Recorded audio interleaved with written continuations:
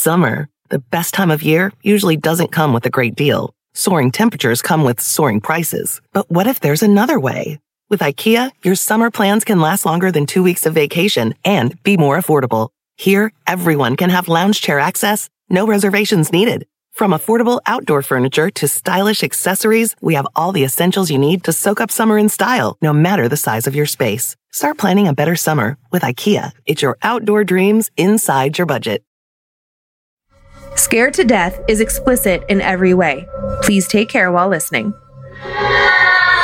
Whether thou art a ghost that hath come from the earth, or a phantom of night that hath no home, or one that lieth dead in the desert, or a ghost unburied, or a demon, or a ghoul, whatever thou be, until thou art removed, thou shalt find here no water to drink. Thou shalt not stretch forth thy hand to our own. Into our house enter thou not. Through our fence break through thou not. We are protected, though we may be frightened. Our life you may not steal, though we may be scared to death. Welcome to Scared to Death. Creeps, Peepers, Roberts, and Annabelles. I'm Dan. Hello, Dan. I'm Lindsay. Hello, hello. Hello. Hopefully my voice will be okay. Might be a little scratchy. Just some little bug. Some little bug. Do you have a touch of something? That's not me anymore. I used to always have a touch of something. I was run down all the time. Every plane ride. I don't know. I think I have a touch of something. We have just two fun free things to announce. I like free. And then we're into the stories. Okay, what are you going to give me? Very excited to bring back an old favorite. Sorry you missed it last year, but the 2023 Bad Magic Street Team is back. Woohoo! The new stickers will be available Wednesday, August 2nd, noon Pacific time. We have 500 packs of 10 stickers available to ship out. The sticker packs are free. You only pay for shipping. And since these are free, please limit your purchase, your acquisition to one pack so others can get in on the fun. Is that like on the honor system there? It's just the honor system. Okay, be good. Mom's watching. They will be available at badmagicmerch.com Wednesday, August 2nd, noon Pacific time. Stick them all over the place, wherever you feel comfortable sticking them, on your forehead, your neighbor's forehead, that cool spot in the record shop bathroom where everyone puts stickers. I remember in past years finding them on hiking trails, ski lifts, Oh, yeah. rest stop stalls, all over the place. I just had a really inappropriate thought about putting one on your hand and then giving someone a smack. a little smack on the back. Or somewhere else. Oh, okay. All right. Stick them on somebody's butt. Hey. And then post the pics of these stickers. Get creative on Instagram, Facebook, and TikTok. Little videos, static images, whatever. And use the hashtag Bad Magic Street Team. So hashtag Bad Magic Street Team so we can find these pictures, or you can tag us. And just thank you for helping us, get the word out about these shows. About time we get back to trying to grow them again. It's been a while since we've done that. I'm excited to do that. And the contest will last until October 2nd, noon Pacific time. We'll look up the posts, again, based on, being tagged and the hashtag Bad Magic Street Team. And then the winner will get $200 in the form of a badmagicmerch.com store credit. Heck yeah. Heck yeah. All right. And then mark your calendar for Sunday, August 27th, 4 p.m., the debut of my newest stand-up comedy special, Trying to Get Better, recorded back in Minneapolis this past December, releasing, as is the current trend for most comics right now, for free on YouTube. I'll be there in the comment feed for the initial release. Hope you like it. And if you do, please tell your friends about it. If you don't like it, then I probably just can't make you laugh because it's about as good as I can do. If you don't like it, please keep it to yourself. Please keep it to yourself. If you don't have something nice to say, you have nothing to say at all. But it's free. It's free. It'll be on YouTube, August 27th, 4 p.m. Pacific time. And yeah, all I ask is that you watch it if you get a couple hours, or I guess it's like an hour and 20 minutes. Yeah. And I hope it makes you laugh as much as the crowd laughed that night. And I hope you tell others about it. And that's it. Can I say one thing about it? Sure. Yeah, and we'll get into the stories. This is just a really big deal for us. Like, we were able to do this outside of a studio. We worked really hard to save the money to be able to self-produce, which is a really important thing right now for all you stand-up fans who've been following along. It's owning your own content is so important. As you know, Dan's content was removed from so many platforms this year. Gosh, so many decisions made on my behalf that I was not okay with. And I'm sure a lot of you were watching the SAG-AFTRA strikes, and we were just cracking up. I have a 3-cent residual check hanging above my desk that Dan got for some TV performance. It's if you are a supporter of the arts in any capacity, music, stand-up, theater, whatever, the best thing you can do to support all artists, not just Dan, is to watch their stuff, to review it, to like it, to rate it, and to support them in every way that you can outside of like, you know, only watching Hulu or whatever. It's like, it's so important. And we do get so many wonderful emails from our fans saying like, where's the best place to listen to Dan? Or how do I find him? Or, you know, I really enjoy his voice. What can I do? It's like, this is what you can do. You can get on YouTube. You can watch it. We're really proud of it. Tyler and Logan were there. It was just... It was a really, really, it was a really special experience. And I'm very proud of you. Yeah, just listening and sharing is the best thing you can do for any of this stuff. Yeah. Yep. Okay, so now we're on to horror. Okay. How much fan submitted supposedly true paranormal horror do you have for us this week? Well, none of it's supposed. It's all true. Okay. And I have 3 stories this week. My first story is about a son, a deceased son who maybe haunts his father's grave after being disowned by his dad. Whoa. Dun, dun, dun. And then my second story is so weird. And when you get to the end of it, I want you guys to listen with open hearts, open minds, and decide, was this a ghost haunting or was somebody seriously punked?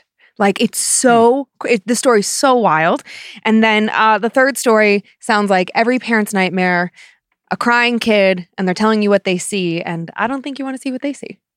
Yikes. Ichi, wah, wah. Poor little guy or little girl. Little thing. I have my normal 2 stories again. You don't say. There's a theme with them both, unintentionally showing up like almost every other time I've had a theme.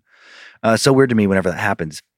This time it's a theme of faith seemingly conquering evil. Oh, I like that. The first story is set in the present day, centered around a woman living alone in North Carolina in what she hoped was going to be her dream home. Then a very bad former resident of that home tries to turn her dream into a nightmare. And then next we'll travel over 100 years back and head to southern India. A prominent family is terrorized by an entity that likes to play with fire. Literally. Ooh, that's scary. Yeah. Intense poltergeist activity drives the family to nearly their breaking point. You ready to sock up and get spoopy? Okay, I am socked, and you guys aren't going to believe that I even elected to wear these socks because there's aliens on them, and you know how scared of aliens I am. But they're pretty cute. They are. Look, guys, these guys look harmless. Okay, the cute is over. No setup on this first story. We just get going. Let's go. No! Even though it wasn't the first time I'd seen his face in the bathroom mirror, that horrible rage-filled face that immediately filled my body with cold dread, it still absolutely startled and terrified me to the point of worrying I'd have a heart attack, stroke, or nervous breakdown. This time, right before spinning around to at least try and defend myself, I saw his hands, too. Lifelike looking, strong hands lifting up and reaching out to strangle me. Time now for the tale of Teeth in the Walls. Let me share how this all started.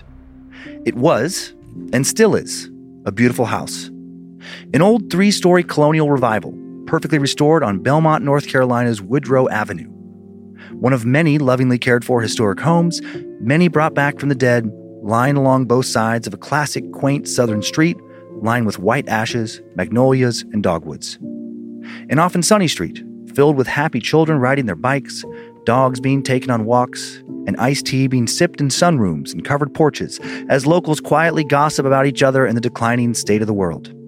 Original brickwork, restored gable roof with dormers, original columns on the porch from when it was first built in 1916, matching chimneys on each of the gable ends, original hardwood floors throughout. I could go on and on. It was my dream home. I'd rented and saved for over 15 years and finally had just enough to purchase a place I doubted at times I would ever be able to afford. But then I did it. And on my own, too. I'd be lying if I said it didn't fill me with pride. I'd almost gotten married, twice. Unfortunately, neither relationship was meant to last. Fortunately, when it came to getting the house, both relationships fell apart, leaving just emotional wounds, and not both emotional and financial scars. I'd grown up just a short drive away in Charlotte.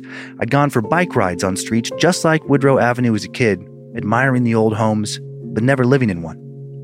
We weren't poor, we were working class. I grew up in a nice house, a single-story rancher. We even had a pool, above ground, but we never had anything like this. This was the kind of home my mom said fancy people lived in. Southern belles, debutantes. People who drank tea someone else brewed for them. Proper old money Southerners with 2 or 3 kids who went to a private school and a husband who wore a suit to work. And And yet, here I was, a single, childless woman who often worked in little more than shorts and a tank top. An app designer who caught some lucky breaks and got in with a big company that liked my work enough to pay me well and, following the pandemic, not force me to return to the office. And that is what brought me to Belmont, being able to work from home. And I fell in love with this Belmont home the moment I walked in. Nothing seemed off about it. It didn't feel ominous or heavy. It felt warm and light, actually. I now wonder if that was by design, if he was responsible for that. Did he lure me into moving in? Maybe I'm his type. Did he make sure not to alert me to his presence when I entered the home? I put an offer in the day I toured it, and after a bit of back and forth with 2 other buyers, I got it. And then he really let me settle in before the torment began. I set up my office in one of the 4 bedrooms, setting up 2 others as guest rooms, and the last, of course, as my bedroom. The big space started to feel a little lonely, so after a few weeks, I got a puppy. A beagle-ish rescue I named Adelaide Grace, a proper Southern name. She would be the genteel Southern belle, the lady of our manor. I call her Addie. And when Addie was 4 months old, she was the first to see him, or at least sense him. I feel so bad now for yelling at her. I let Addie sleep in bed with me from the start, and while she was such a good, easy, quiet puppy at first, a little more than 2 months after bringing her home, she started waking me up, yipping in the middle of the night, barking while watching the door, as if someone was just outside in the hall, or as if they were just inside the door, in the room with us. Sometimes when she'd wake me, even creepier, she'd be barking at something I couldn't see, as if someone was walking across the bedroom and over to the bathroom. Scarier still, sometimes she'd jump back in the middle of barking and start yelping, so afraid of whatever she was seeing, something that may have just lunged at her, and now she was retreating into Mom for some security. It spooked me the first several times it happened, but then since I still wasn't seeing anything at this time myself, it quickly got really irritating. Night after night, she just kept waking me up, and I was beginning to get pretty sleep deprived. I tried to comfort her the first few times, but then eventually, I was just yelling at her. Then for a bit, I started to worry that there was something really wrong with her, that she was seeing things, that I needed to take her to the vet, see if she was having any kind of mental problems. Maybe she needed melatonin to help her relax, or melatonin to help her relax and sleep. But then I started seeing him too. As I was about to yell at Addie again to just stop, as she woke me up for the umpteenth time while staring at the door to the hallway, when she jumped back a bit and started to bark more aggressively, that was when I watched him walk through the door. The shadowy figure of a large man. And as Addie kept barking, as she tracked what she was staring at from the hallway door to the bathroom door, I saw him too. My whole body suddenly felt cold. I realized that this was the thing she'd been seeing the entire time. And then he disappeared into the bathroom. I grabbed Addie and held her tight, petting and comforting her, comforting myself, never taking my eyes off the bathroom door. I gathered up all my courage after a few minutes, swung my legs out of bed, and then slowly walked across my room. Was he still in there? Hand on the doorknob, I turned it slowly. Little by little, I opened up the door and peeked inside, bracing myself for, I don't know exactly. Bracing myself for the worst, whatever that might be. But there was nothing there. Or maybe almost nothing. My eyes were drawn to the bathroom mirror. Well, I didn't see anything that wasn't supposed to be there. I felt something in the darkness behind me. It was the shadow man I'd just seen walk into the bathroom. I knew he was back there in the darkness, somewhere. Addie saw or felt him too. She was whimpering now in our bed. I shut the door and marched quickly back across the room, ready to swoop up Addie and run half naked out of the bedroom and downstairs and out into the yard if I had to. But then he was gone. I could sense it. I was able to eventually go back to sleep that night. That first night encounter left me spooked, really spooked. But when nothing further happened for the next few weeks, I started to convince myself that maybe sleep deprivation had gotten the best of me. That Addie thinking that she had seen something had made me think that I'd seen something too. Maybe I'd half dreamed it. But then it happened again. My second encounter with this thing was almost identical to the first. Addie woke me up, barking at the hallway door. After a few moments, the shadowy shape of a large man again walked into the room. I felt my body grow cold. We both watched him walk over to the bathroom door and then go through it. After a few minutes, I checked the bathroom to see if he was inside. There was no one there, but looking into the mirror, it again felt like he was back there somewhere in the darkness watching me. And this time, after a few moments, I saw him, just for a second, maybe 2 at most, I saw in the darkness the clear outline of a man's face, watching me, glaring at me. I could just make out some of his features, his mouth pursed tightly into a scowl, his brow furrowed, his dark eyes filled with malice. Seeing his face literally made me feel sick to my stomach. And then he vanished. That night left me really shook. I don't think I ever really fell back asleep. I stayed on edge the next few nights, each sound of the house settling or breeze blowing outside snapping me out of being just barely asleep.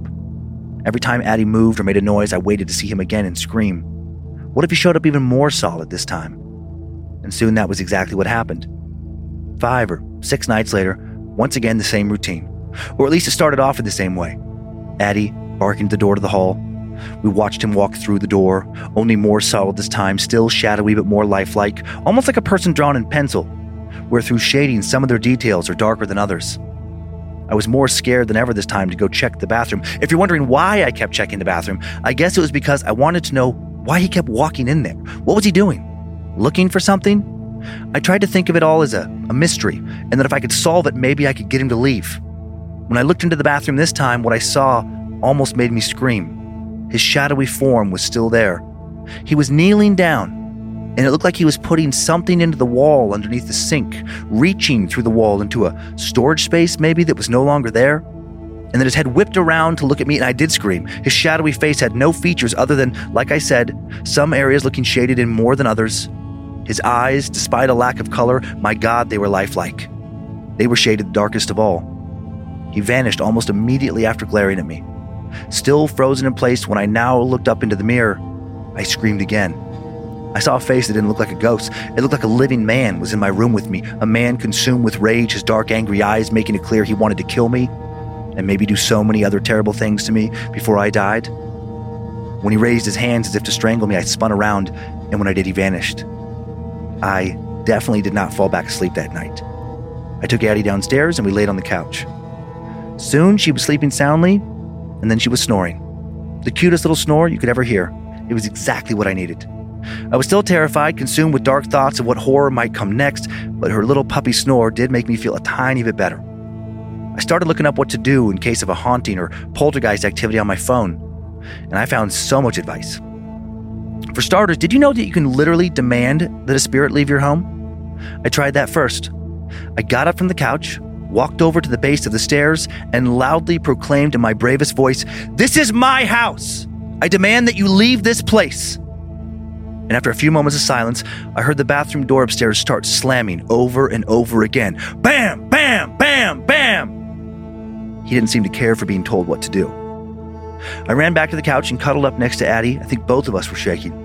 Looking back on my phone again, I read about how if demanding a spirit to leave doesn't work, you can try smudging the house with sage. I wrote out a reminder to get some. You can also fill your home with crystals. Selenite, obsidian, and desert rose are apparently some of the best at cleansing a home of negative energy. One website said if I soaked them overnight in a bowl of salt water and let them charge under the light of a full moon, they'd be extra powerful and helpful. I would have laughed that off a few weeks earlier, but now anything seemed possible when it came to spirits and what to do to protect yourself from them. Sage and crystals were now on my not even joking shopping list.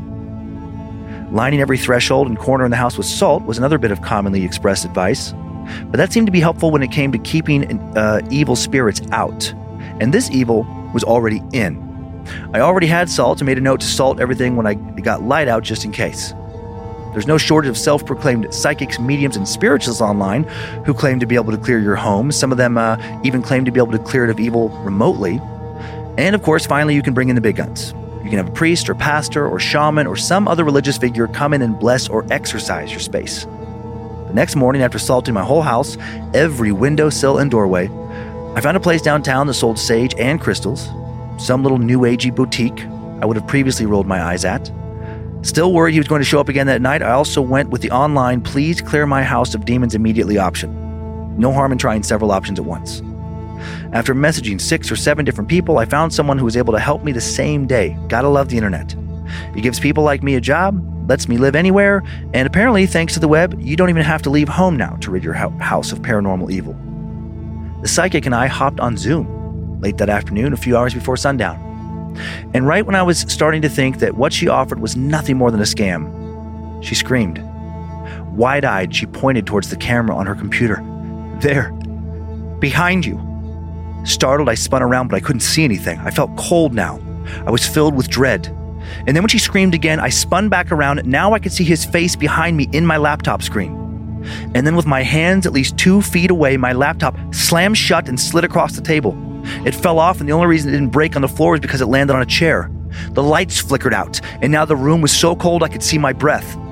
Addie started barking and whimpering, and then I heard him. I heard the sound of him stomping up the stairs. My bedroom door opened and slammed shut, followed by the bathroom door. Not only did the cleansing not work, it clearly angered him. In the midst of feeling panicked with fear, a thought illuminated my mind like a big flashing neon sign in the darkness. Why does he keep going to the bathroom? I thought of how I'd seen his shape reach into the wall underneath the bathroom sink, and suddenly I felt compelled to do some exploring, and maybe some demolition. I ran to the garage and grabbed a hammer, and then I forced myself to head up the stairs. I tried to get Addie to come with me. She was not having it. I could feel his presence when I walked into my room. Every part of me was screaming to run back down the stairs. But then what? Bring in a pastor or a priest or some other spiritualist for a cleansing or exorcism and risk making him even angrier? Never sleep in my bed again? Sell the house? No. This was still my dream house. I needed to at least try and save it. And I felt like in my gut the key to doing so might be in the bathroom, the place he kept returning to. So I steeled myself, ignored the sinking feeling in my gut as best I could, and walked across my room and into the bathroom. I couldn't see him, but he was there. The room was buzzing. I thought about where in the wall I'd seen him reach in, and I took a swing with the hammer, and then another, and another, and another. I started pulling away plaster, and I tore a hole about 2 feet by another 2 feet into the wall. Using the flashlight on my phone, I looked around inside. As I did, I could feel him hovering right behind me, and I knew if I looked in the mirror, he'd be there, more real than ever. Maybe this time I'd feel his hands grab my throat. I didn't see anything in the hole at first, but then there it was. What he must have continued to come back to. An old box, kind of like a jewelry box. A custom hardwood box with a hinged brass clasp to hold the lid shut, all of it covered in dust. I reached in and pulled it out. I felt his presence grow stronger when I did, a steady low humming, like electrical current. So much current I waited to shock myself touching something or be spontaneously electrocuted. Opening the box, it was divided into 8 separate square compartments, and in 5 of them were little bundles of something. Tiny felt drawstring bags. I took one out, loosened the string, emptied the contents into my hand, and gasped. A human tooth, a small ringlet of hair, and an earring. I felt sick. I grabbed another bag and emptied it as well. Another human tooth, another locket of hair, and more jewelry, a ring this time, a woman's wedding ring. There was no need to inspect the other 3 bags. I knew what I'd find. Trophies. Whatever women these teeth and hair and jewelry once belonged to, they were dead now. And the Shadow Man, when he was alive, he had killed them. I was immediately certain of all of that. As I wondered who he was and who his victims were, the lights went out. Bam! Bam! Bam! Bam! The bathroom door was rapidly opening and slamming shut, as was the bedroom door. It sounded like all the doors in the house were. I put the teeth and hair and jewelry back in their bags, placed it all in the box, and stood up. I didn't want to look in the mirror, but I couldn't help myself. There he was, a full, lifelike reflection, like a real man in the room with me. And this time when he reached out for me, I felt his hands wrap around my throat and start to choke. My reaction to this absolutely petrifying encounter surprised myself. Instead of being filled with fear, I was filled with rage. Get out! Get out of my house! I spun around to face him and I felt his grip fade. And then I felt him grab the box and try and rip it from my hands. I held on and stared at the shadow in front of me and yelled, "Leave me alone! Leave my house!" I screamed, and to my great surprise, the Shadow Man faded, and the doors stopped slamming. I ran out of the bathroom and then out of my bedroom and down the stairs with the box in my hands. I found Addie downstairs, curled up in her little dog bed, shaking and whimpering. She was petrified. I picked her up and took her outside. We hopped in my Jeep, drove straight to the nearest police station, where I gave them a very abbreviated version of what I've written here. And they clearly thought I was crazy. But then I gave them the box.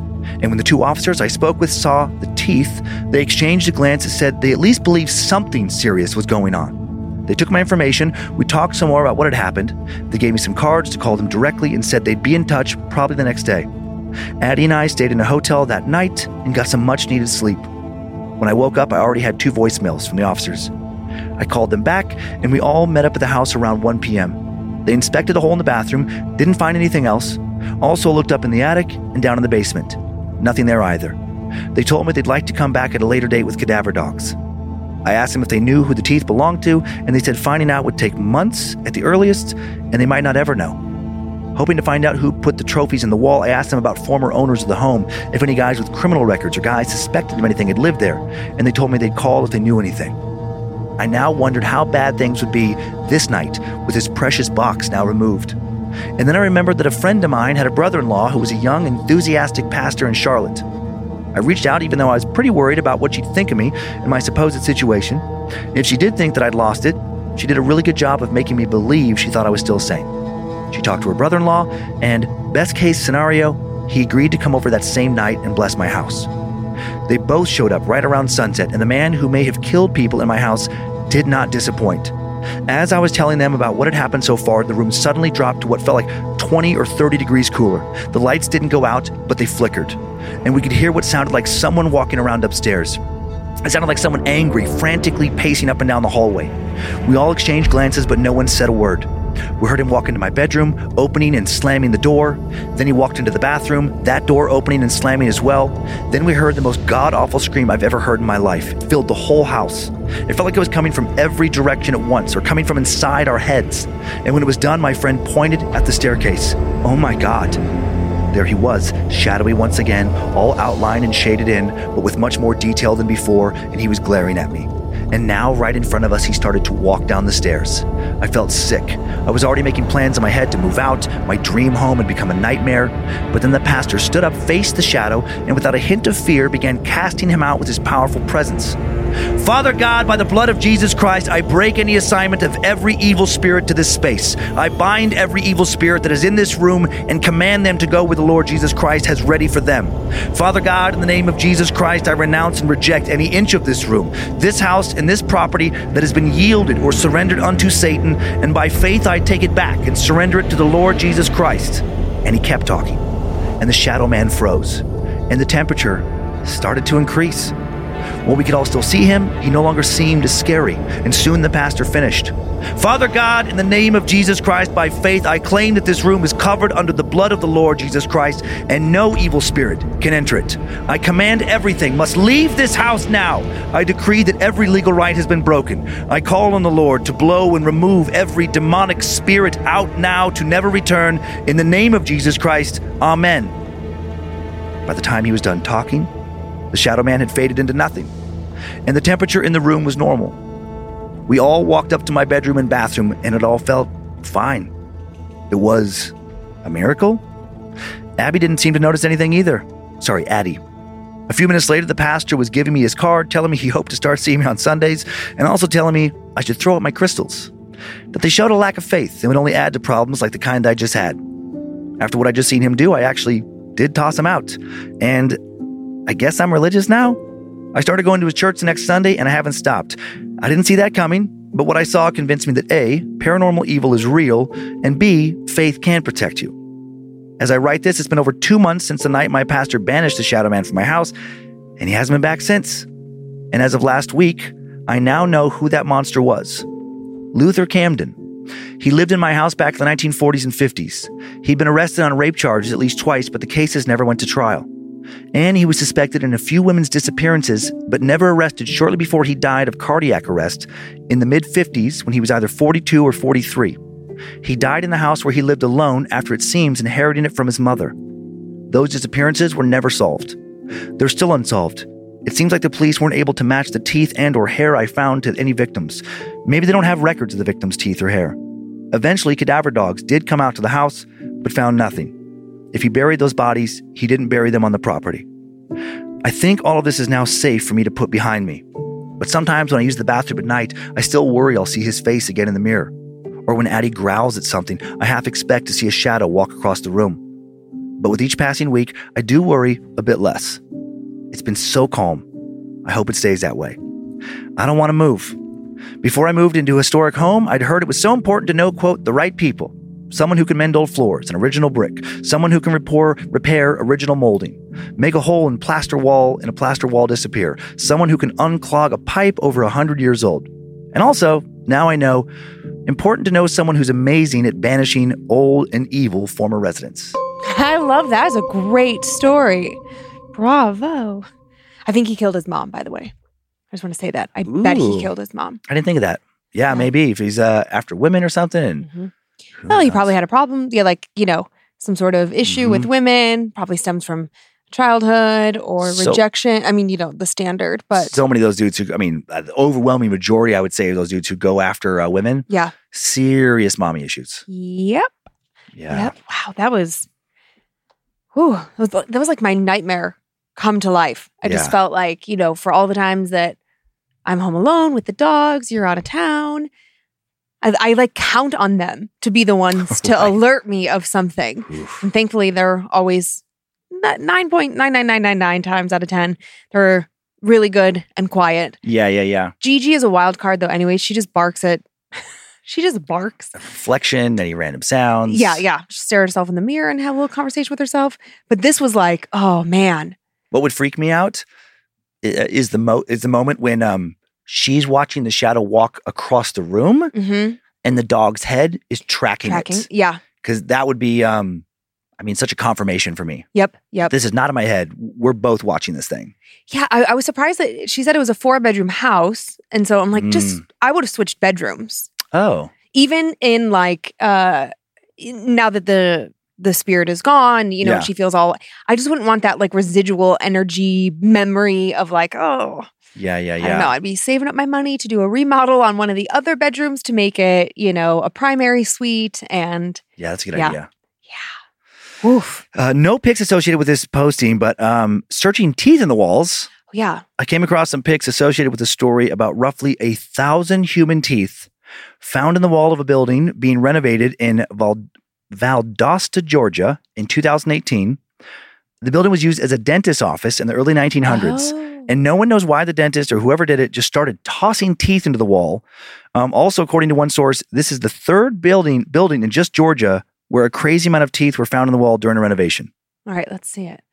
Ew. So many teeth just inside the wall. That's so creepy. So weird. Mm-hmm. I have a friend, her and her husband are really eclectic people. Yeah. And they have been known to buy jars of teeth at like...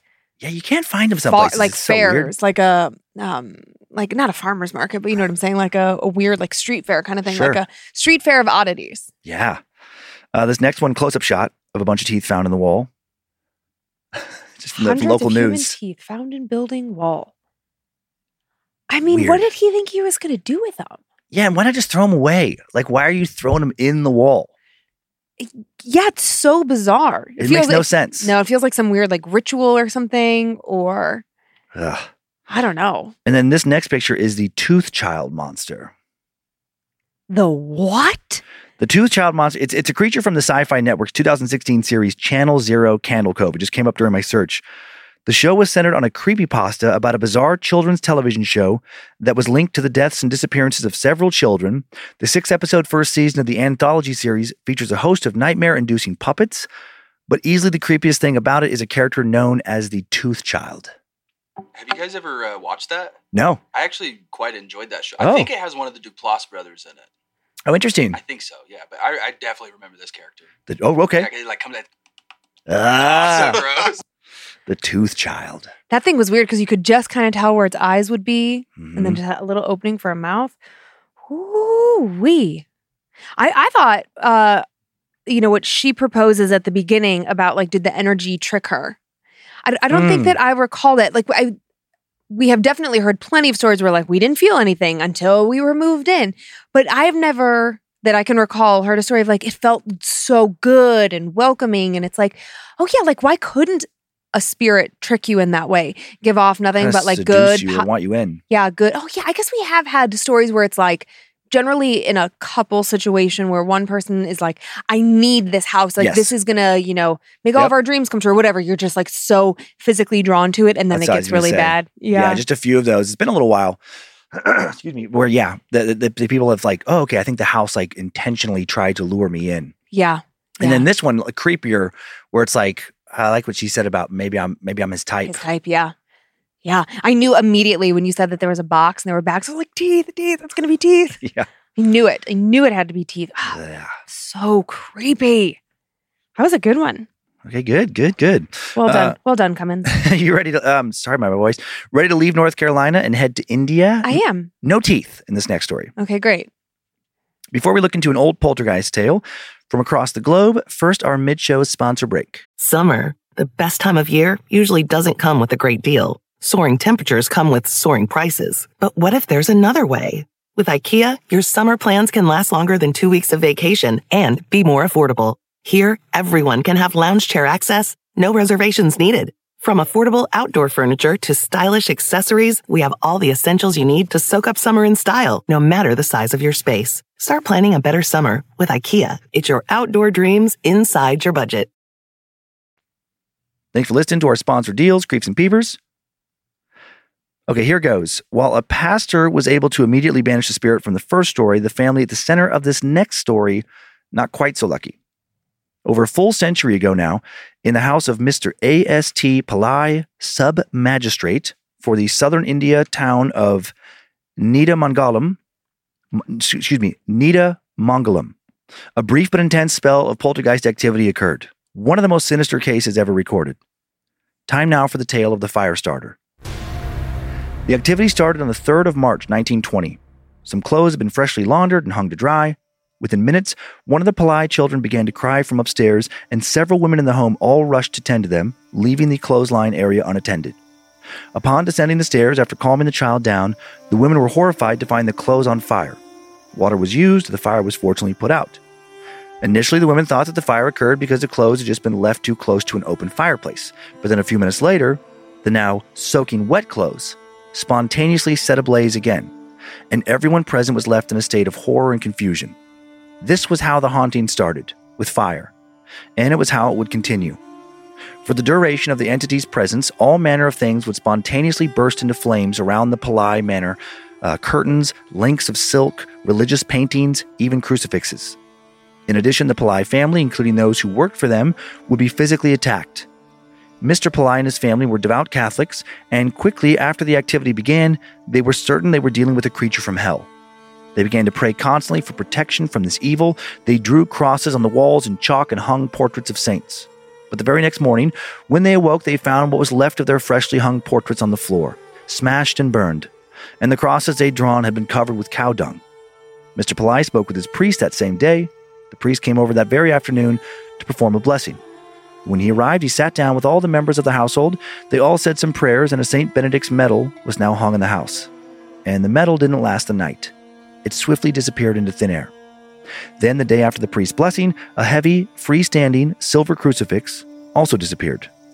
The crucifix would be found, and its return would be strange. Later on the day it went missing, a neighbor knocked on the door. He'd heard something crash down upon his roof with a loud bang. When he climbed atop his roof to inspect it and see what happened, he found the silver crucifix. Did someone just throw it up on his roof? Or did it get there paranormally? On the 6th of March, just 4 days into all of this, the activity intensified when the door to the kitchen bolted itself shut from the inside. There was no one inside the kitchen when that happened, and after it happened, no amount of force applied to the door would open it. It had become unnaturally impossible to be battered down. A servant girl ended up having to walk around the back of the house, climb up and in through a window to gain entry and unbolt the door, and now Mr. Pillai again insisted that a priest come to their home and help them. When this priest arrived, right when he walked inside, he witnessed the missing St. Benedict's medal falling through the air as if someone had thrown it down through the ceiling. No human trickery could explain how the medal had traveled through the air, moving from an origin point where no one was. Incidents such as this became commonplace around the Pillai household for roughly 2 weeks. Objects were witnessed seemingly moving on their own on a daily basis. A mud vessel that contained cooked rice was witnessed later that same day rising up to the ceiling of its own accord before falling with an incredible force back down to the ground, the vessel itself being smashed into pieces. Mr. Pillai and his family quickly became so frightened that they relocated to another one of his properties the next morning. Almost immediately after moving into the new property, it became apparent that the family had been followed, as 2 broomsticks spontaneously burst into flames. That same day, a metal crucifix was mysteriously broken in 2, thrown through the air with great and dangerous force. The cooking vessels that had been bought to replace the previously broken ones also smashed to pieces after floating up into the air on their own. After nearly 2 weeks of this, when 3 of the Pillai children received simultaneous blows to their bodies by an invisible force, Mr. Pillai contacted the local bishop now. The bishop quickly came, accompanied by a police officer. The bishop hung a blessed medal in the home, offered more prayers of cleansing and protection. The police officer also offered his advice based in local indigenous spiritual beliefs. He advised placing vessels full of toddy, a local alcoholic beverage made up of fermented palm tree sap, in the corners of every room. Mr. Pillai swiftly bought a large container of toddy and followed the advice, pouring small amounts in vessels around the house and leaving the remainder in the large vessel for later use. By the end of the day, every single one of the vessels was broken, and the floor of the home was covered in spilled toddy. The family were exhausted, terrified, quickly beginning to feel like there was no hope, as every attempt to subdue or drive away the entity had been unsuccessful.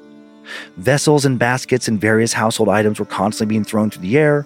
At dinners, the entity would snatch food and plates out of the family's hands, throw them down into the ground. In Mr. Pillai's diary, he wrote of how at this point, there was something happening approximately every 5 minutes. Bricks would materialize from outside of the property and be thrown against the home, or worse, end up flying around inside. The women refused to work in the kitchen after Mr. Pillai's daughter was hit hard in the back of her head with a flying piece of wood while trying to prepare some fish. That evening, Mr. Pillai was at his wit's end.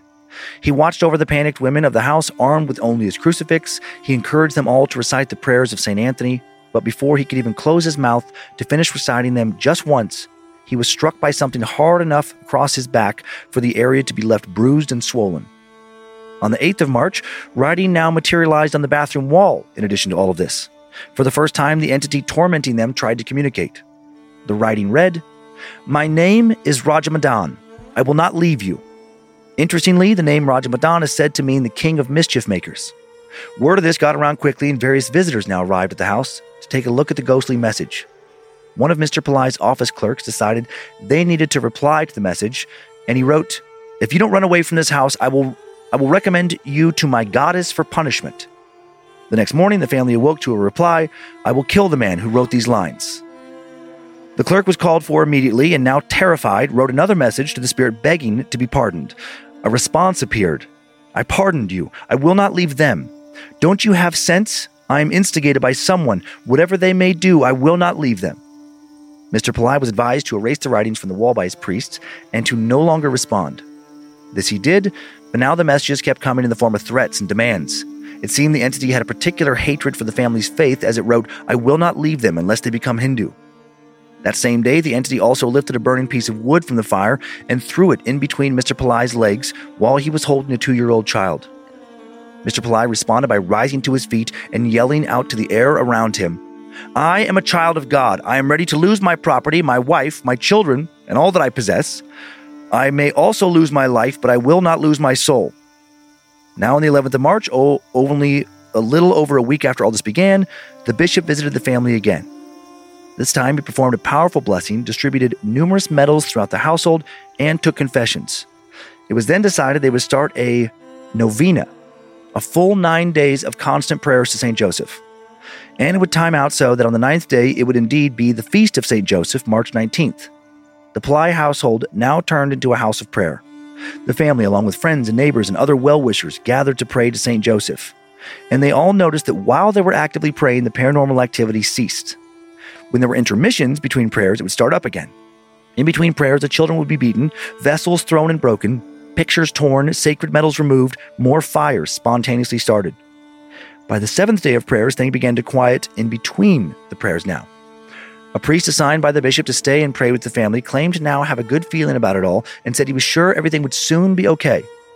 Mr. Pillai declared that if the activity indeed came to an end on the Feast of St. Joseph, he would feed no fewer than 100 local impoverished people. And that was what he did. On the last day of the novena, a final message appeared on the bathroom wall reading, "The devil is gone." And Mr. Pillai went out, overcome with relief and joy, and fed the poor. A week later, his diary of events, accompanied by the testimony of others, began to appear in local newspapers and then various other publications, and that is how we know about it now. All in all, 17 strange days of paranormal fire, violence, and terror, and then it was over. And as far as we know, the Pillai family was never terrorized again. It's so weird when it just stops. Mm-hmm. But like maybe the spirit's not getting what it wants, and like they just kept fighting back. So yeah, they banished it. Excuse me. So yeah, they were like, okay, cool. Mm-hmm. Look at us. Look at how strong we are. Mm-hmm. That's really cool, though. I have a few pictures just of the area. I couldn't find, there was some that I thought might have been from the story, like old newspaper, but I wasn't positive. Okay. But this first one is just a pic of Nida Mangalam, pretty impoverished city of about 150,000 people. Okay. God, I want to seems go to to be the India center so of it. bad. So many cities there. India fascinates me endlessly. No pics, again, that I'm positive are of the Pillai family, but some YouTube videos have very creepy thumbnails associated with the story. Okay. Here's one from a channel, Paranormal Scholar. Yeah, what is happening there? I don't even know what it has to do with the story. I really like this channel, actually. I hadn't come across it before. Laura E. Roten, the host, very calm, soothing voice. I like how she presents, paranormal cases. Okay. So one of the few YouTube channels I found that also talked about this pretty unknown, at least over here in the States, paranormal case. And then finally, this guy kept coming up in my searches for the Pillai family. Oh. Former IFBB pro South African bodybuilder, Chris Pillai. Oh, I was like, what? I don't understand. And sadly, rest in peace, he passed away from COVID at the age of 50 in early 2021. That amount of muscle makes me so uncomfortable. I think it looks so cool. Ugh. I don't have the dedication to that lifestyle to pull it off. That's good because I wouldn't enjoy it. I find that 0% attractive. You don't want to eat meals every hour on the hour? I know. And literally set alarms throughout the night to eat like several times throughout the, in the middle of the night. I wouldn't have sex with you if you look like that. I'd have sex with myself if I look like that. It's just like not, I appreciate it as like an art form and I have a great deal of respect for anybody who can dedicate themselves to anything like that. But nope, don't like it. It freaks me. It just feels unnatural. You don't want to be with a He-Man figure? Nope. It feels unnatural. Yeah, I guess it is a little bit. It's unnatural in the sense that like previous to the last 50-ish years, literally no one ever looked like that in human history. Not to that level of musculature. Sorry, I just got excited. I've had a rogue hair over here that I couldn't find that's been tickling my arm and I just found it. Got rid of it? Yeah. But like the ancient, pick any like warrior culture. Greek gods. Right. The the Spartans. They didn't look like that. They look like that in the movie a little bit, but it's like CGI, baby. But yeah, bodybuilding physique is definitely a modern thing because they didn't have the training techniques and the juice. And like, why would they want? They had so much more to worry about than getting to the gym to lift. Well, that's true. They were like, they were worrying about keeping their family alive. They were, worried about predators. They were worried about hunting and gathering. I don't know. They were worried about so many things. Opposed to getting to like Anytime Fitness. And pretty funny to think about like any ancient culture just out there, like, with rocks or whatever, bronze dumbbells and just like doing like slow, tight curls. Just be like, hold on, bro. I just imagine them. 6 more reps. Then it can help you move that boulder. I just like imagine them getting like a huge rock and that's like they don't have, dumbbells, but they're just like doing like overhead presses. Like they're huge ass boulder. Like, hold on, let me just finish this and then I can put it in place. You guys don't remember that scene from Troy when Brad Pitt was doing that? With at the gym? Oh, yeah, just like between two columns, just lifting up stones. Was he really actually? It's been so long since I've seen it. No. I was like, that'd be hilarious. It's like old time bodybuilding. I never watched Troy. It's great. I don't have the Brad Pitt fascination, as we all know. So I think a lot of people saw that because of how he looked in it. And it just, he's a good job too, as like an action guy. No, I'm sure that it's a great movie, but anytime everyone's like, hey, you got to see this, I'm like, meh, I will not. You will not tell me what to do. Brad Pitt's an icon. Oh man, him and Angelina are in a huge legal battle over their vineyard. Yeah. It makes headlines all the time. Angelina is the one where I'm like, but Brad Pitt's I think is awesome. I've read no articles about it. It's just funny where like constantly is like, I don't even follow celebrity news. Yeah. Like I'm reading articles from the BBC and even they're like, and also Brad and Angie fighting over their wine. I'm like, my God, let it go. Who cares? Angelina Jolie, like Laura Croft, or like the first one. She's gorgeous. She's fucking hot. Super hot. But her, and she's done a lot of cool things. I don't know. Yes, maybe just she's a really good. I know she's really smart. Appears to be a really good human. I don't know. There's something. Some of the interviews I find something off-putting. Maybe it's just the way she's portrayed. Maybe she's awesome. I don't know. I can't say I've ever seen her in an interview because guess what? I don't care. I just read about stuff, but who knows?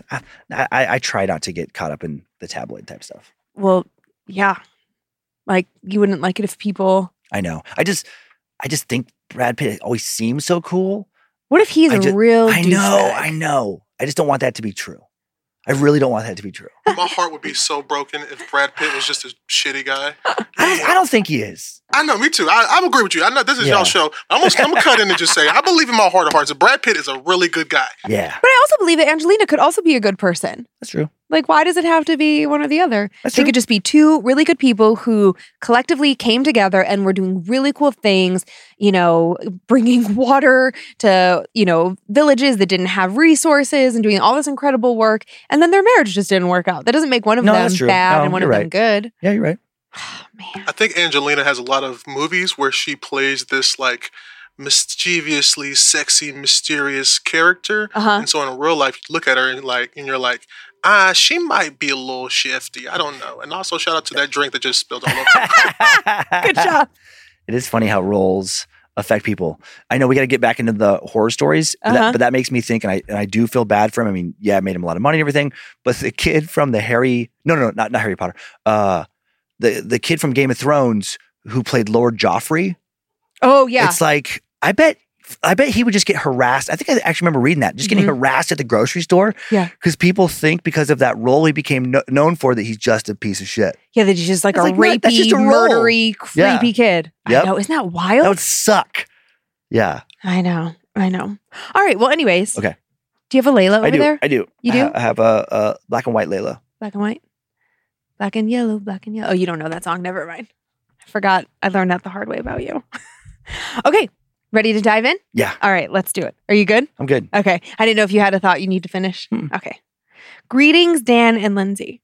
This is the only significant paranormal event I've experienced and have had someone else witness alongside me. It still sticks with me today.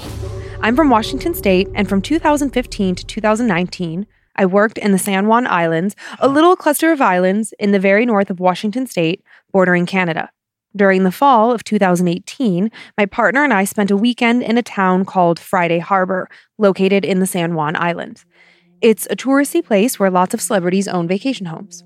Anyways, there's a place called Afterglow Vista in the Friday Harbor. It is a mausoleum in the middle of the woods built by a former titan of industry who had a monopoly on the harvesting of lime on the island in the 1930s.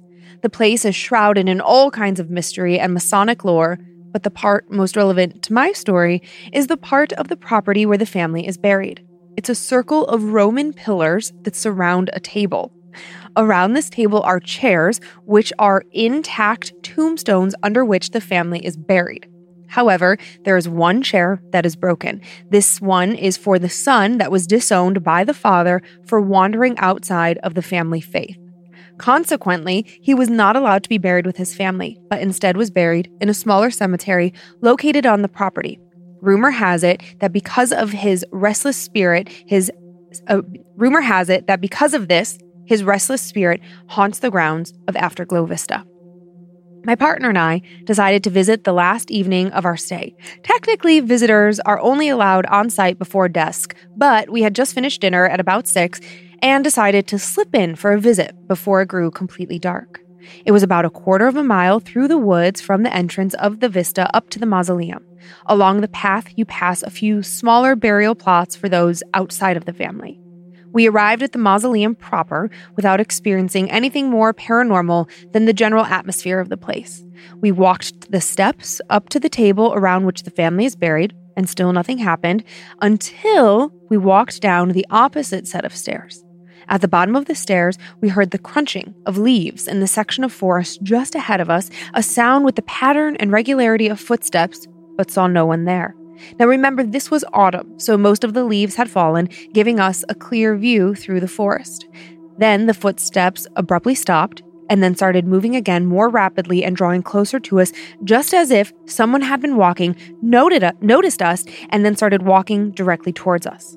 We quickly ascended the stairs into the mausoleum proper when they abruptly stopped.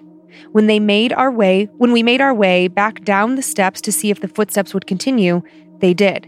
And when we abruptly returned to our car and left, they stopped. I can't explain what happened, but just maybe it was the excommunicated son haunting the area of the mausoleum. Christian. Thanks, Christian. Or Christian. I don't know. I think Christian. Thanks, Christian or Christian. Well, it's Kristian. Oh yeah, I think that's Christian. Yeah. I see what you're saying. Anyways. One detail, maybe I missed it, but the footsteps, they weren't seeing them form, right? They were seeing. They just heard. They heard it and then they saw them, but they weren't seeing like them being squished down. They didn't see anything. They just heard things. Oh, just heard. Yeah. Oh, okay. So they did this hike up to like the mausoleum area, and they could hear then they were out in the crunchy leaves and all that. Yeah, because they were saying like because there were no leaves on the trees anymore, it was like, barren forest. If there was someone there, they would have seen them, but they just heard the footsteps. And it was like they heard them, they stopped. It's almost like, if you're walking and you think you hear something and you stop. Yeah. And then all of a sudden they got really rapid coming. It sounded like the footsteps were getting closer to them. Yeah. And then you said lime trees? Because are they? Is lime a tree? Like lemon? No. Lime. The like mineral. Got it. Okay, that makes way more sense. Because I was so hung up. I had to make a note. I'm like, how would there be like a grove of lime trees up by the Canadian border? I'm like, maybe there can be. I'm like, that's a weird place for a bunch of lime trees. Yes, lime deposits makes total sense. That's so funny. I saw you writing down. I was like, that's weird. I wonder what he's curious about. Yeah. My brain was. It's very tropical up there. I'm not sure if you're aware of this, but it's like, a very hot little microclimate up there. I guess, yeah. And that place, I wrote it down too, Afterglow Vista. Yeah, in Friday Harbor. I know of Friday Harbor, huh? Yeah. I love how many places are known like locally for being like a haunted place, a haunted mausoleum or, whatever, or have like this lore. Because I've never heard of that. Yeah. And I'm like, I bet there's other stories about this place. Mm-hmm. Yeah, I bet. Lyme is so fascinating to me just because I know several people who, Lyme disease is now like a really big problem, and it leads to like all these. And that's a totally different kind of thing too that just happens to be called that. Oh, really? Yeah. I know both you and I are so confused about Lyme's story. Okay, let's circle back. Lyme disease has to do with ticks. They bite, and they just call it. I think it's Lyme. I think it's somebody's name. It's from Lyme County, I think, in the East Coast somewhere. Nothing to do with the mineral. Nothing to do with the mineral. I was thinking like somehow like the mineral like because I know that ticks transfer it, but I was thinking like, well then do like ticks, are they like attracted to like this mineral and then they like eat it and then they carry it around in their little bodies and then they implant it in us? They put the Lyme mineral in you. Weird. You and I are learning so much about limes right now. That is hilarious to me.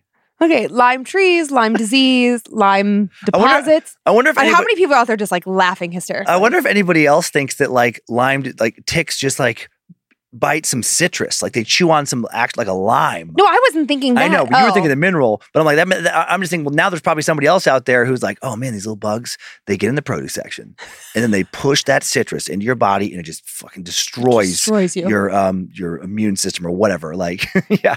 Because I was thinking about like how like mosquitoes carry disease. I don't know. Like bugs are so weird what they can carry. Mm-hmm. All right. Well, let's move away from limes. We apparently know well, nothing. You know what? If this next story has a bunch of Lyme stuff in it, now we're prepared. No, we're prepared for all future stories about any kind of Lyme. Mm-hmm. Fruit, mineral, disease. 3 different things. Oh boy. Okay, this story I was mentioning before, it is so bizarre. It is so strange. And the outcome of it, to me, I was like, seriously? That's how they handled this? The sun. It's bizarre. The sun?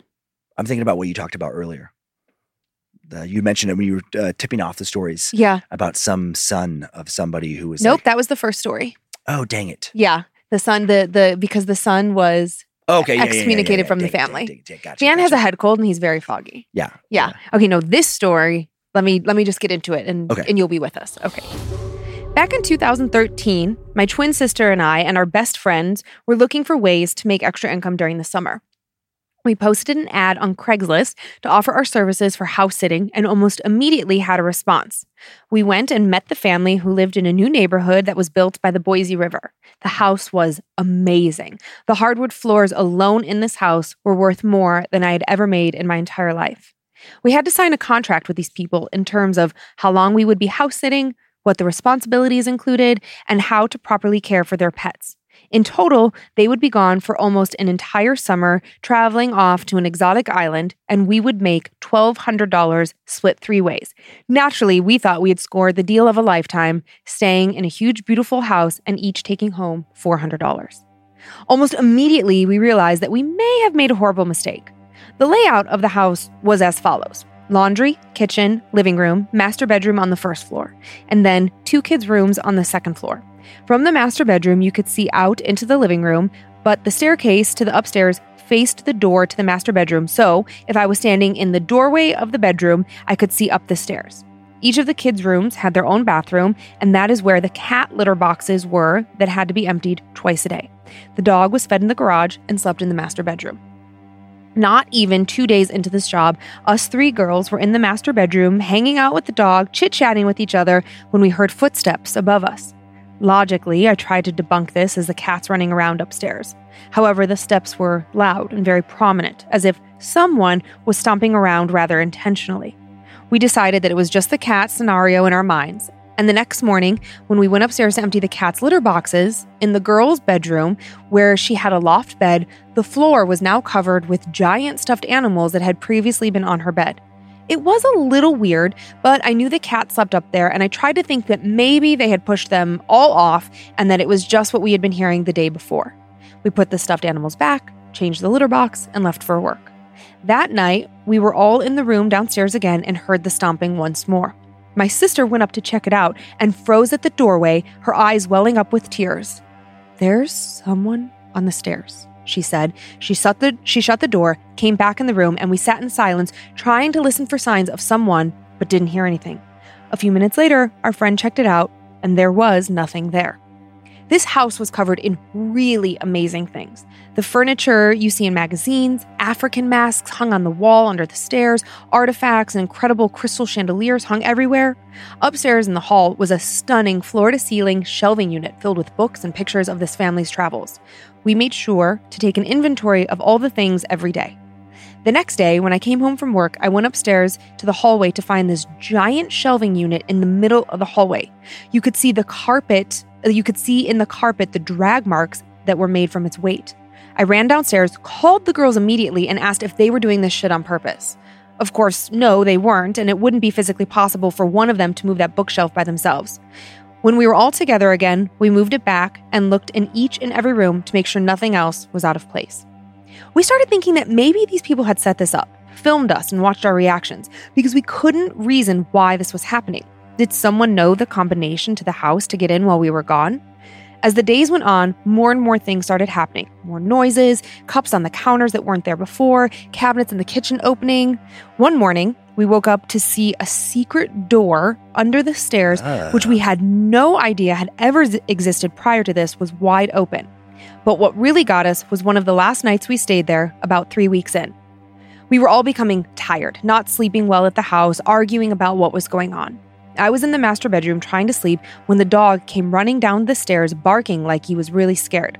My sister and friend were like, "What the fuck?" Because at this point, I was so beyond all of it, I was irritated and yelled at them to see what the hell was going on in the house.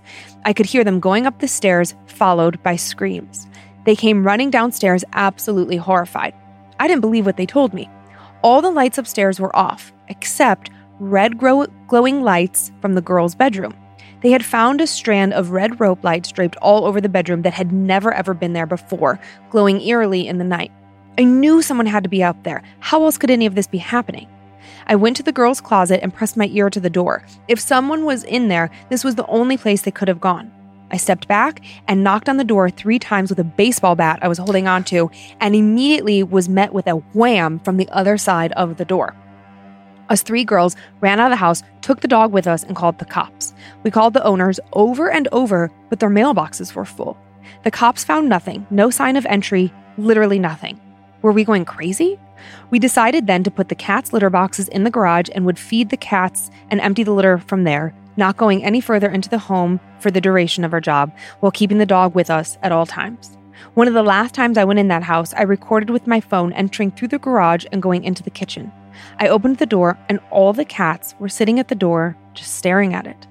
I looked past them to notice a trail of water going all the way through the house, all over the hardwood floors, perfectly poured in a line. In the video, when I replayed it, there were orbs going past my body multiple times. But was it really ghosts? I mean, what the hell was going on? When they finally came back and we explained everything to the family, the owners shook it off like it was nothing. We were terrified. What was in that house? Or was it a setup the whole time? We will never know, but we talk about it still to this day. Isn't that weird? The water in like the perfect line. I mean, doesn't reek of a like being punked, like you said earlier, like a practical joke. And then when she tapped with the baseball bat, oh my God, and the thing like something slammed back, that also didn't read to me as being punked.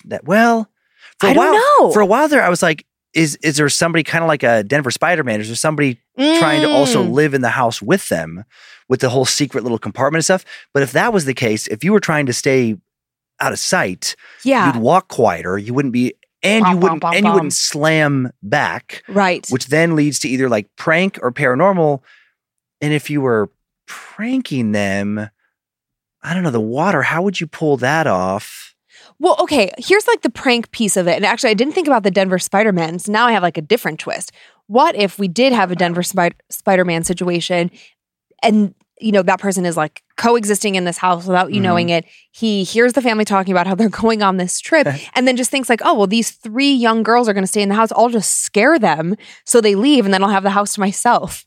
Because if you know the family's going to be out of town for an extended period of time. And when they left, because they left to have the police come check it out. I think but the police would have found it. Or found somebody, right? Or like, I would think they would find remnants of someone living there. Because I mean, that seems unlikely that they would be able to sneak in the house, be in the house, and then leave no wrappers, food wrappers, some kind of garbage, some kind of signs that you were like staying inside some portion of the house. Yeah. And like, why would you move that big, heavy bookcase? And like, why would you put up glow lights? I mean, I guess if you're trying to scare them, but I do kind of like this. The lights is weird. I do think the like punked angle is kind of hilarious. Like I was just thinking about like we have somebody who stays with our dogs when we're out of town. And now we love her. But like what if we didn't like her so much and we just wanted to play a really terrible practical joke on her? I mean, pretty funny.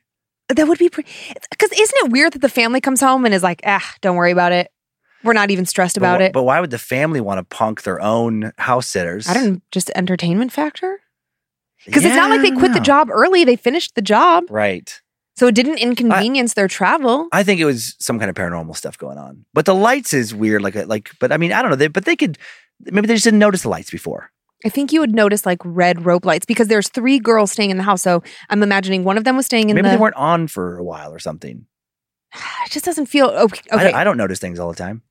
Well, true. But if you're house sitting for an entire summer, one of you is staying in this bedroom, this bedroom, this bedroom. If you're sleeping in that bedroom, how could you not notice that?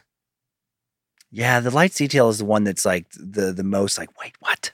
And the doesn't water line thing up with is everything weird. else. Yeah, the water, I mean, that's associated with paranormal stuff sometimes, just pools of water. Yeah. But the lights, like an actual, like real lights of this world being set up. I don't know. I'm just gonna. My brain is just stuck on. Maybe they just didn't notice. Maybe once they started looking around and really kind of checking things out further because they were spooked. Yeah. Now they noticed it because you're like looking more closely for. Yeah, you're inspecting the house. Yeah, I don't know. Just so bizarre, and that would stick with you for a long time. Yeah, like if that was you, me, and one of the kids, I'd be talking about that forever. Oh yeah, 100%. What do you think happened there? I can't get over the fact that the family was just like, meh, no worry. Here's your $1,200. So maybe there are some people who are like, yep, my place is haunted. Like there's something living there. We hear footsteps. And some people are like, whatever. God bless them. God bless them. All right. One more? Yeah. Okay. Hello. I'm a work from home mom and I've been binge listening, tuning my kids out with some creepy shit. I wanted to share an experience with you that I tried to block out because it's just too creepy. We moved into our new home about 2 years ago. It's 5 miles down a dead-end dirt road, surrounded by forest and a few sweet elderly neighbors. Well, one night, my husband was away for work, and I was home alone with my 2 young girls. My oldest was 4 at the time. Ever since she was a baby, she has been what we call a sleep screamer. She would wake up at least once or twice a week, completely inconsolable and talking nonsense, as if she's stuck in a dream state. When we moved into the new house, her episodes picked up a little, and then died off for quite a while. This was a huge relief as it's a very scary thing when she gets in these states. This night, when I was home alone, I had a vivid dream that went like this. I was in our unfinished basement, searching through some boxes for some unknown item when there was a gunshot that was so loud and disorienting that it left my ears ringing. I looked around, but could see no source of the sound, and I was all alone. And that's when I woke up to my daughter screaming from the next room. She was screaming, "Get out!" over and over. I jumped up, still reeling from my dream, terrified that the gunshot wasn't in my mind, but that someone was in my home. I ran to her room, all the while she's screaming, "Get out! Get out!" Her eyes were closed, but she was still sitting up. I flipped the light on and searched her room. No one was there. I ran into my youngest daughter's room and checked the closet. Also, no one there.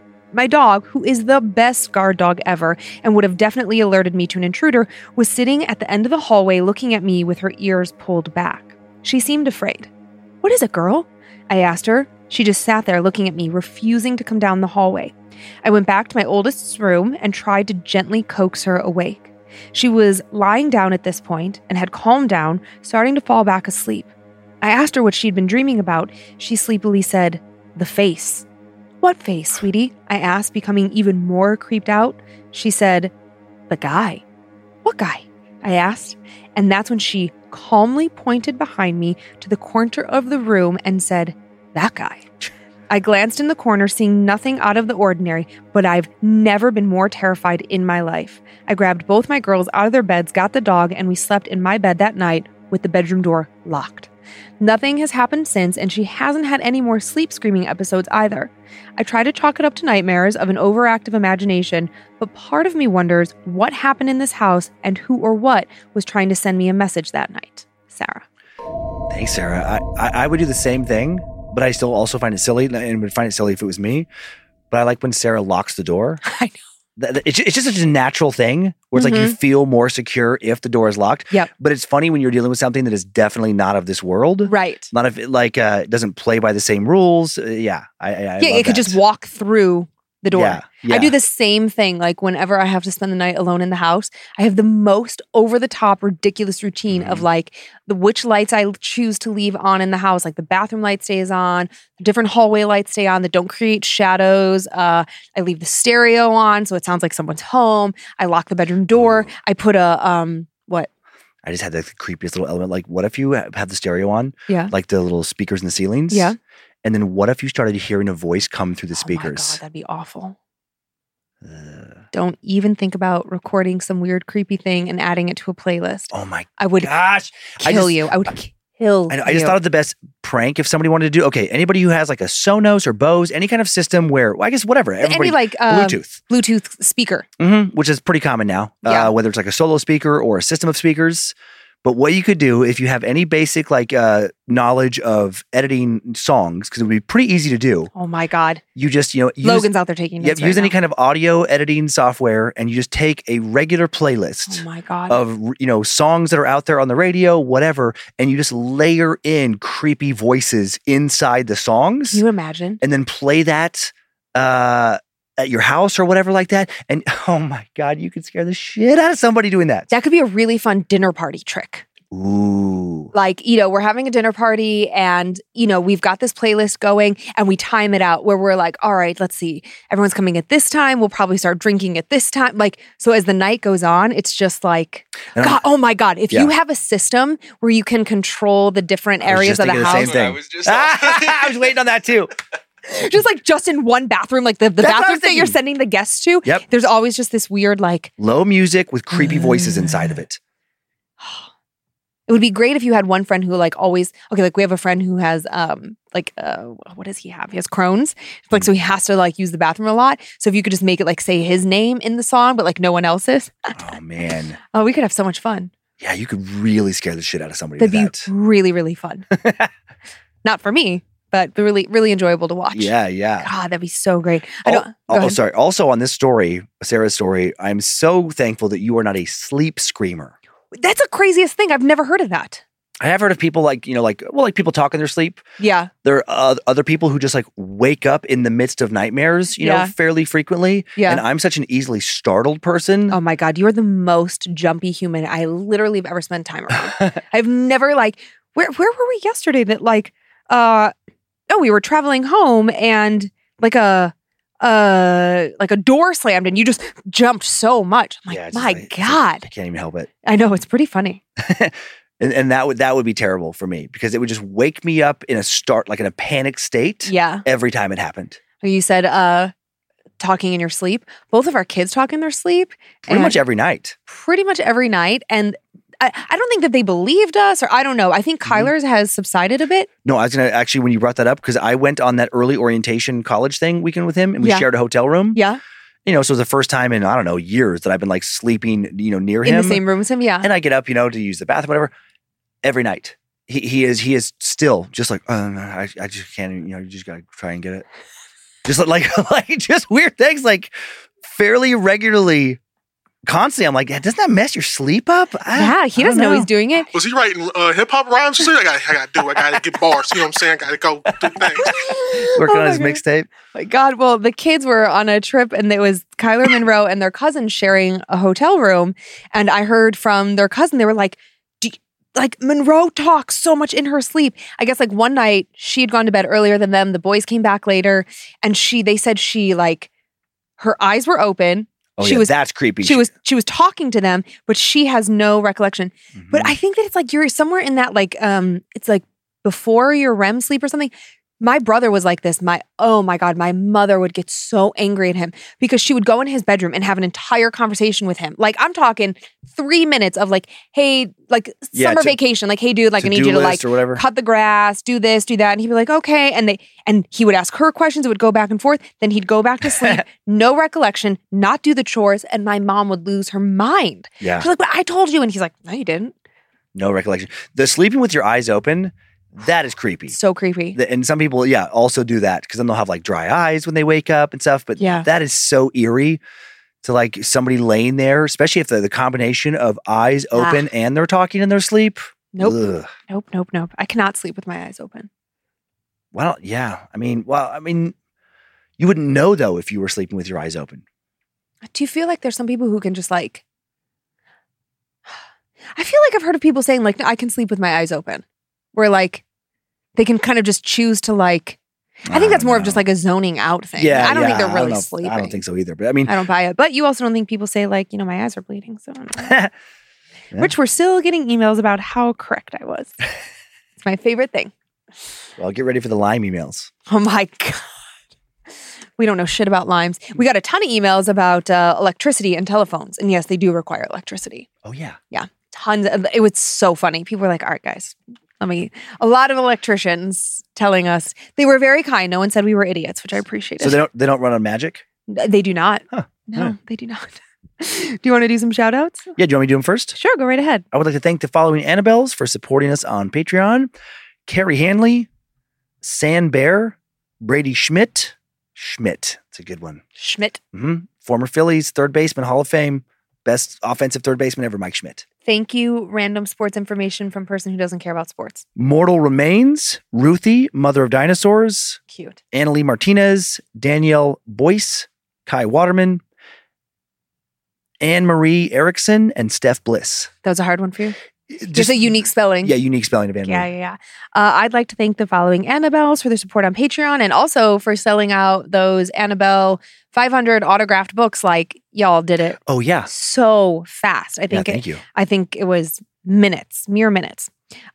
Christine Lubers, Moses the Moose, Emily Hartford, Morgan and Brian McCallie, Joe, no last name, Ariel Dana, Sasha Flores, Marcos Loves Whore, Katie Stoddard, and Francisco Bustos.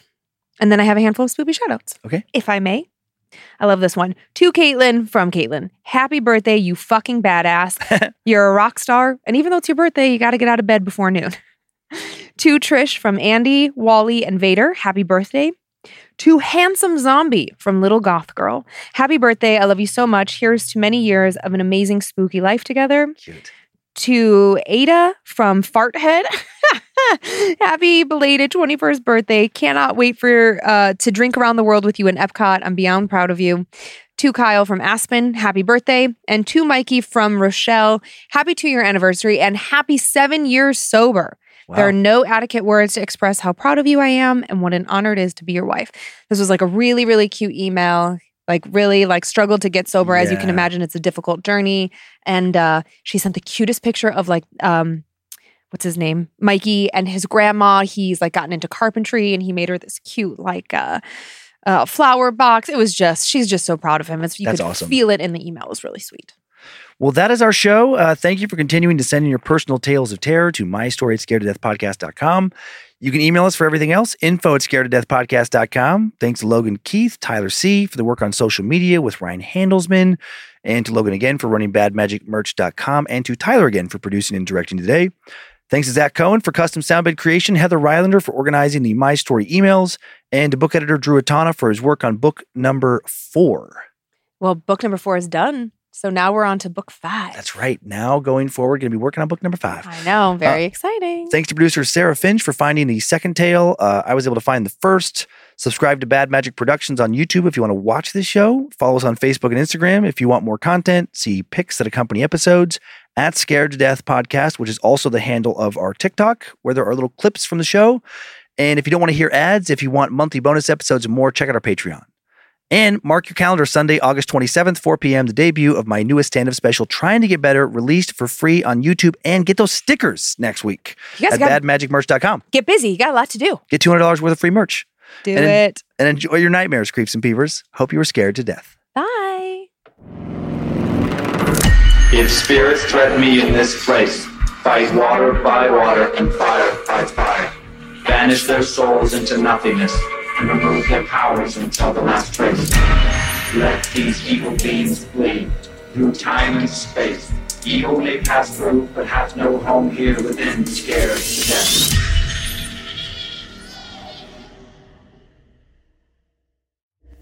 Bad Magic Productions. No, we're prepared for all future stories about any kind of Lyme. Mm-hmm. Fruit, mineral, disease.